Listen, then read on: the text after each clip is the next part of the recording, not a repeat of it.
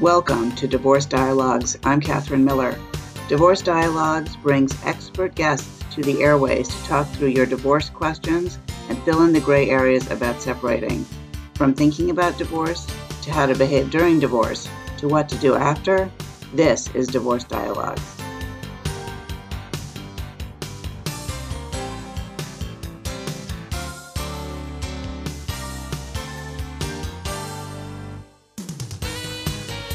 Welcome to Divorce Dialogues. I'm Catherine Miller. I'm the founder at the Miller Law Group and a director at the Center for Understanding and Conflict. And I am on a mission to change how people divorce and help them divorce with dignity.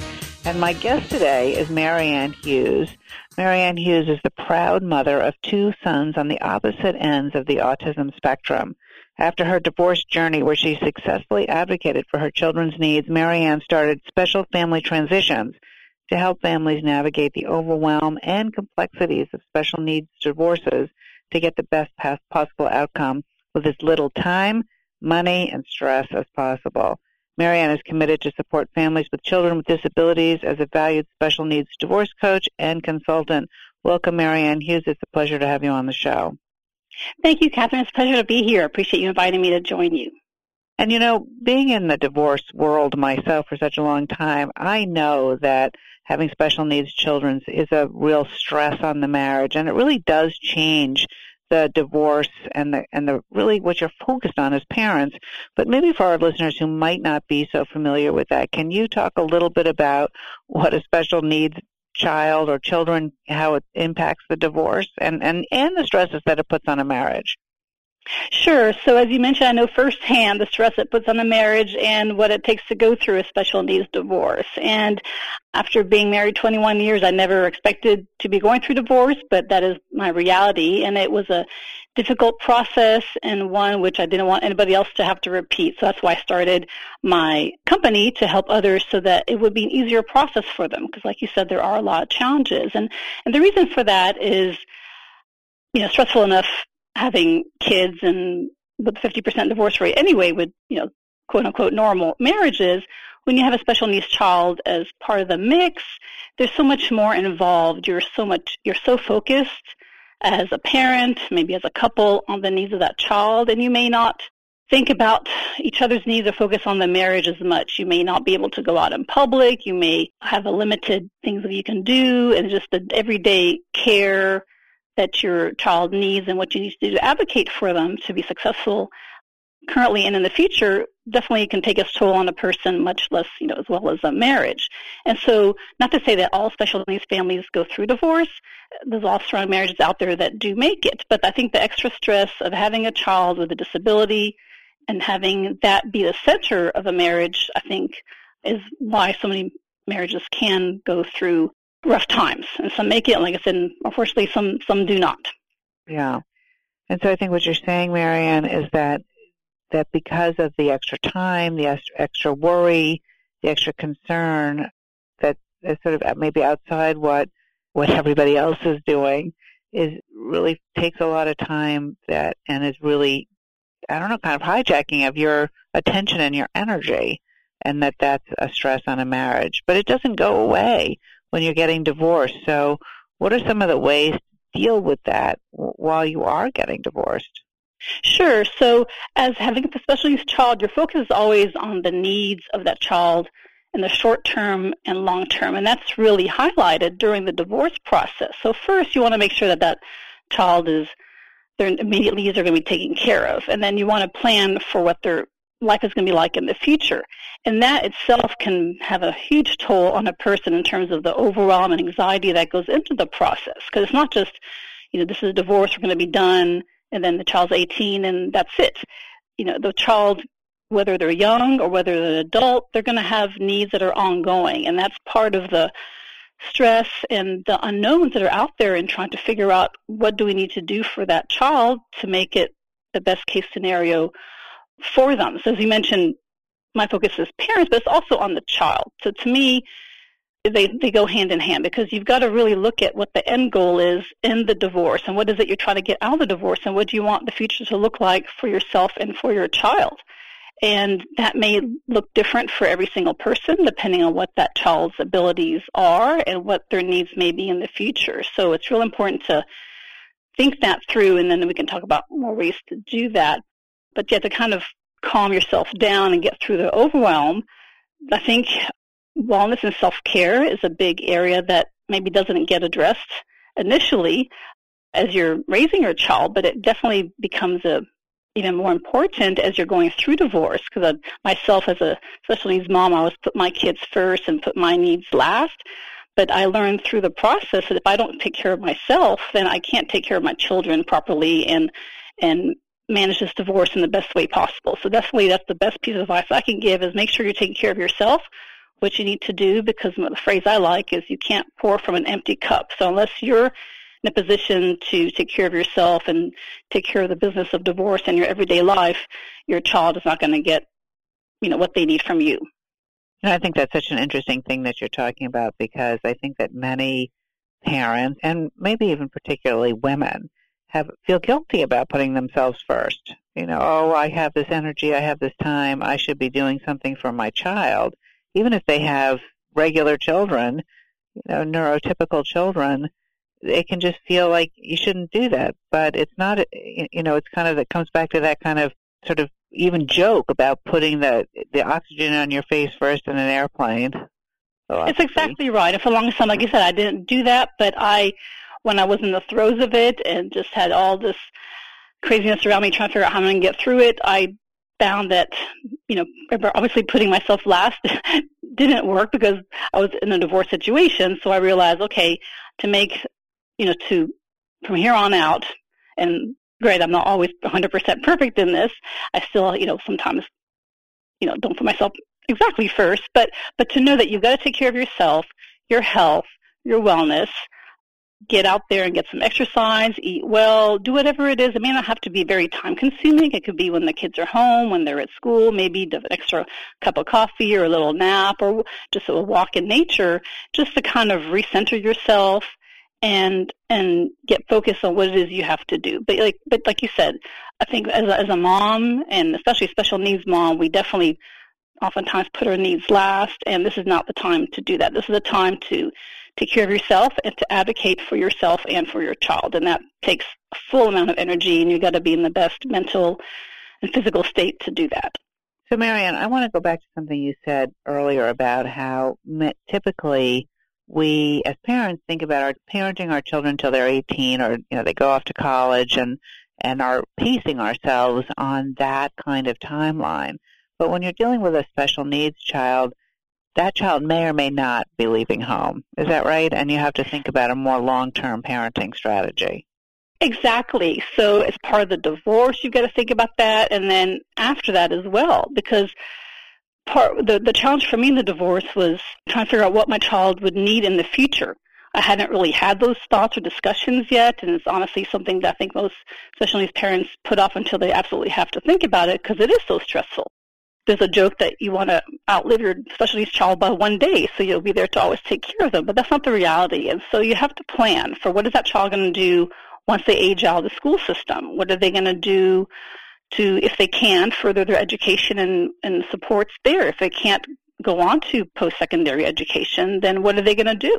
What kind of programs are out there, and what are they going to cost? And the private ones cost a whole lot of money, and the public ones, you've got to be on waiting lists, and you may not even come up and qualify for funding or opportunities that can help you. So a lot of parents are kind of at a loss, as to what to do anyway, even if they're not getting divorced, as to what their child's going to do at 18. But when you're throwing everything into the mix all at one time, there's just so much that you've got to think about, and it can become overwhelming, and that's when you've got to reach out to different resources to try to get help. My husband, ex-husband, I should say, would joke, I guess the joke was that he said, well, this is not a life care plan, because I was trying to plan for my children's needs as part of the divorce to try to figure out how much child support and how much support they would need to have a good life. And he had a different way of seeing it, where it was, this is a divorce and we'll deal with other things later. But to me, it was all wrapped up together.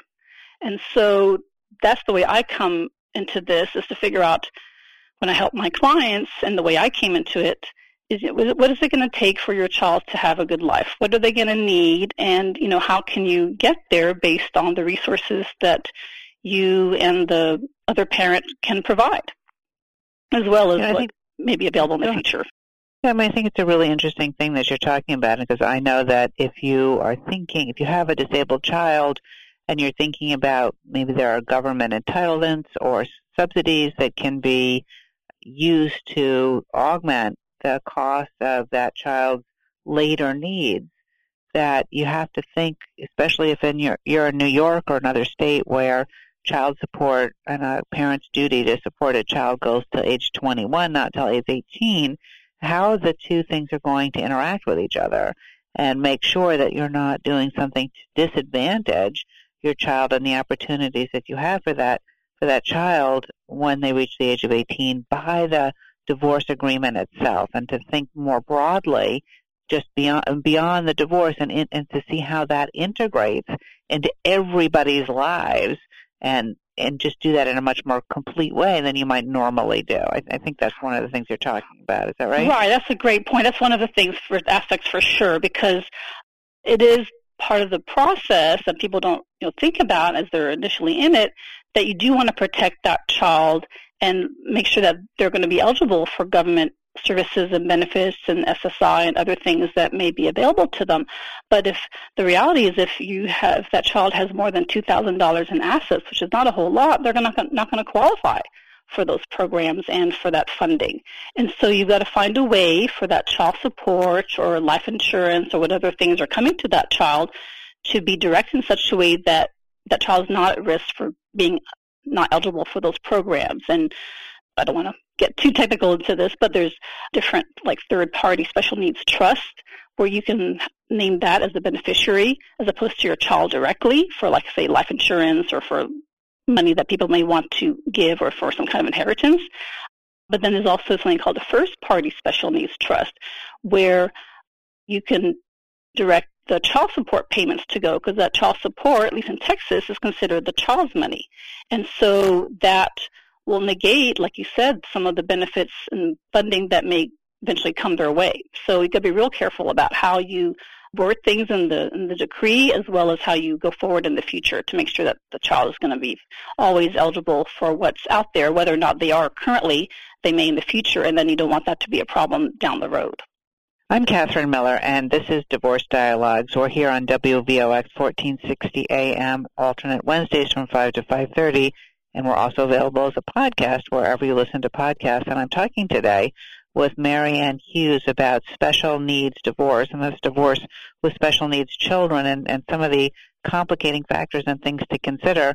And, one of the things that we really focus on in the Miller Law Group is taking an integrative or holistic approach to divorce, Marianne, and thinking about how does this divorce connect with everything else that the family has planned, and their estate plan and their insurances, and what's going to need to change because this legal relationship between husband and wife is no longer going to be that.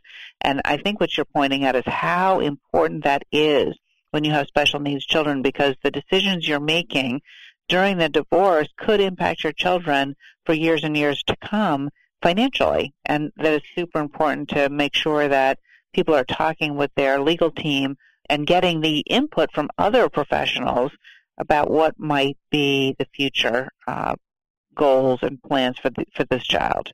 Is that right? Exactly. Like you said, I definitely recommend a team approach, having a lawyer who understands some of these considerations, as well as a financial person who can help you plan for the future, and sometimes a coach like myself to help you kind of think about all the things that need to be considered, direct you to the right individuals, and help you think of a strategy to get through the divorce and to be successful in the future. So for sure, it's a team effort.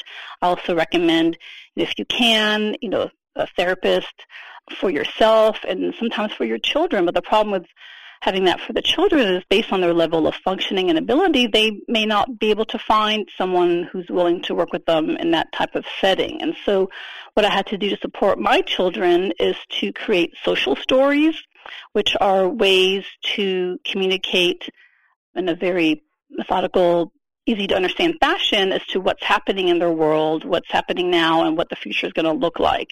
And this kind of helps them because my kids have autism, and autism, a lot of the characteristics is that you have a difficulty with change and transitions. And so this was a big change in our lives, especially if you're not given advance notice. So I would suggest for your children, if you're going through this, give them as much notice as you can, prepare them so that it's not a shock on anybody or surprise.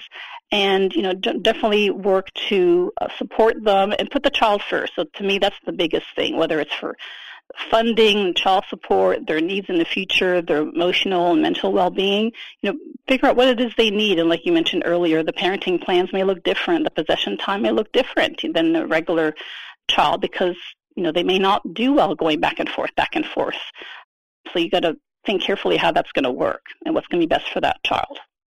Marianne Hughes, I was just going to ask you about how the parenting plans would be different and how it could be super stressful on one parent, and both parents really, in a way.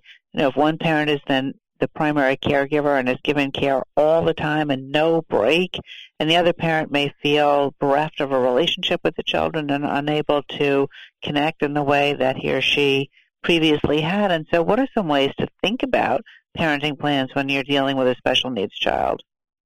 Right. So it depends on the child because every special needs child is different.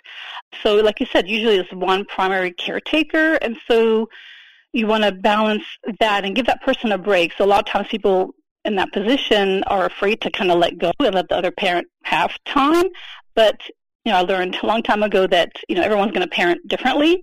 And so whether you're co-parenting or parallel parenting, and I know that's maybe a whole other discussion, but you want to find a way for both parents to make it work. So, for instance, if one parent is traveling a lot, then, I would suggest flexibility in terms of maybe the weeks or the schedule that you have and not maybe just stick to the degree exactly, if you've got to come up with a solution for that. So, but definitely make sure that you give the other parent, the primary caretaker, enough break, maybe, every other weekend, or maybe I know some people who do a week on, a week off. So it really depends on what's going to work for that child and what's going to work for that parent, and then each of them in terms of working. And then so you raise a good point also about one being the primary caretaker. So that person may not be able to get a job.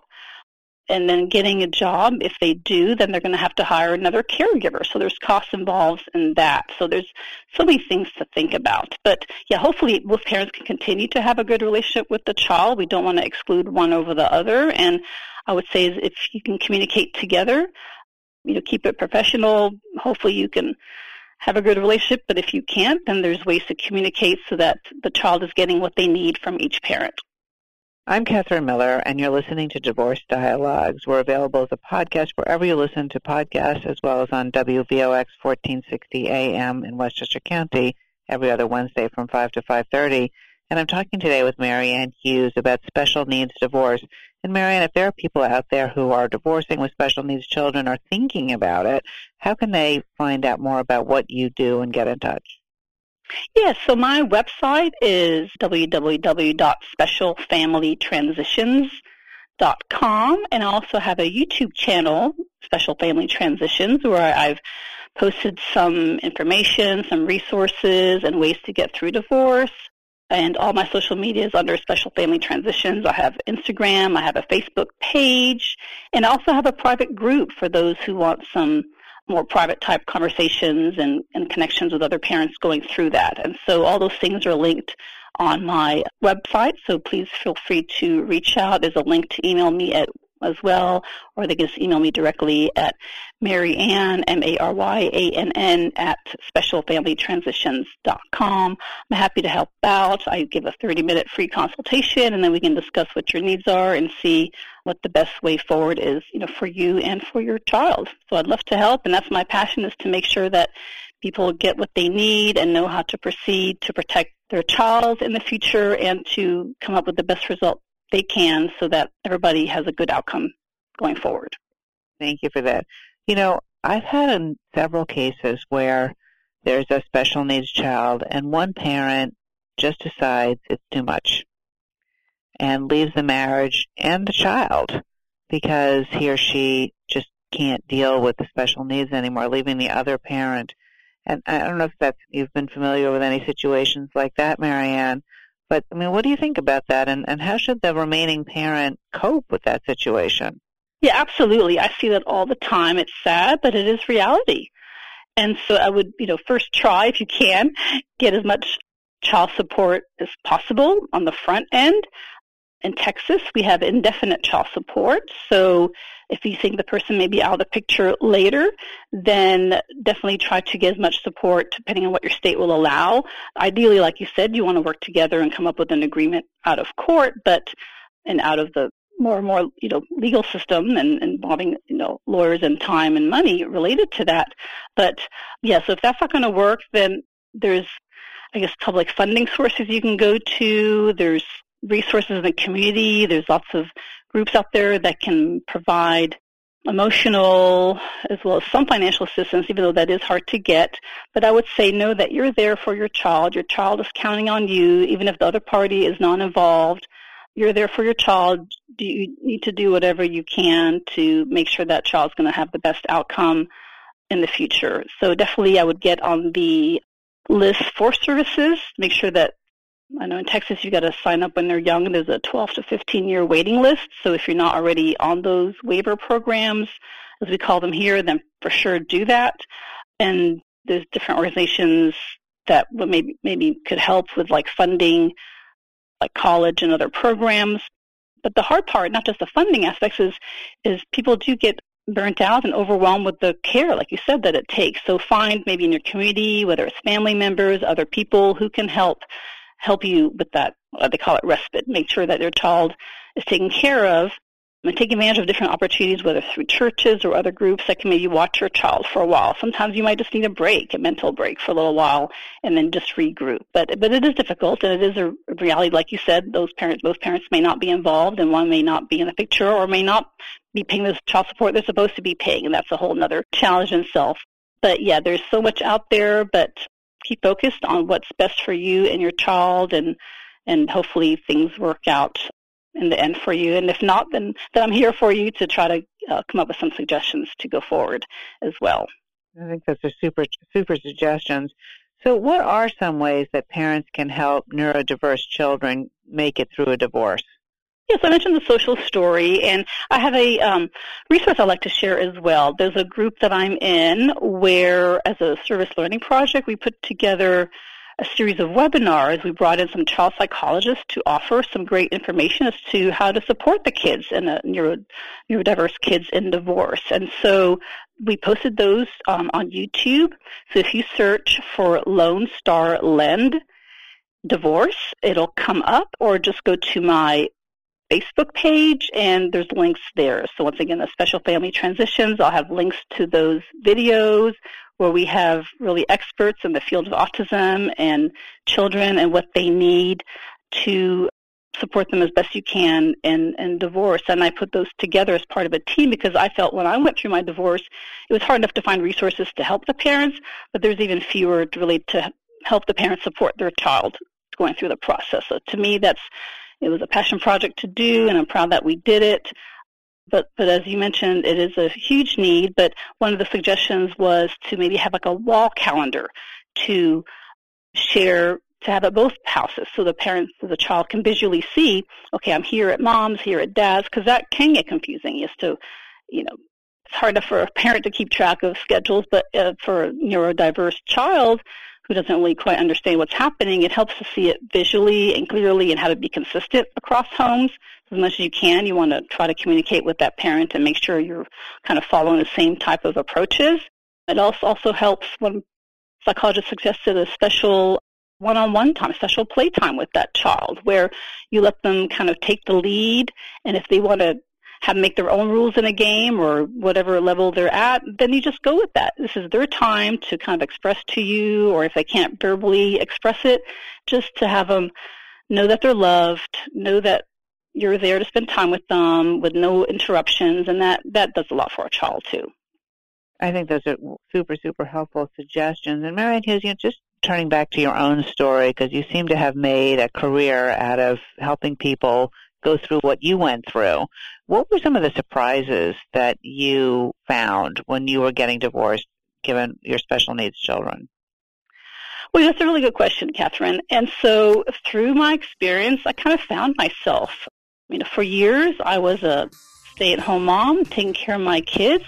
But when I went through this, I kind of put my hat back on back 20 years before when I was in the corporate world and had project management. And I had to basically, even though I had a great team with me, I was kind of the one that was putting forth a lot of ideas, kind of maybe educating them to some extent as to what needed to be done in a special needs world, and helping educate and lead my team to the success that I did have. I ended up having to go to trial, and I had a really great result. And so I was able to transform into someone who, was a focus on my kids to now, building a career, building a company, and here to help others so that their process in special needs divorce is going to be a lot smoother and efficient, and hopefully less timely and expensive than mine was, and less stressful too. That's the main thing. So you don't want stress. It's stressful enough having the special needs kids, but we want to find experts out there, lawyers, coaches, other planners who can help you so that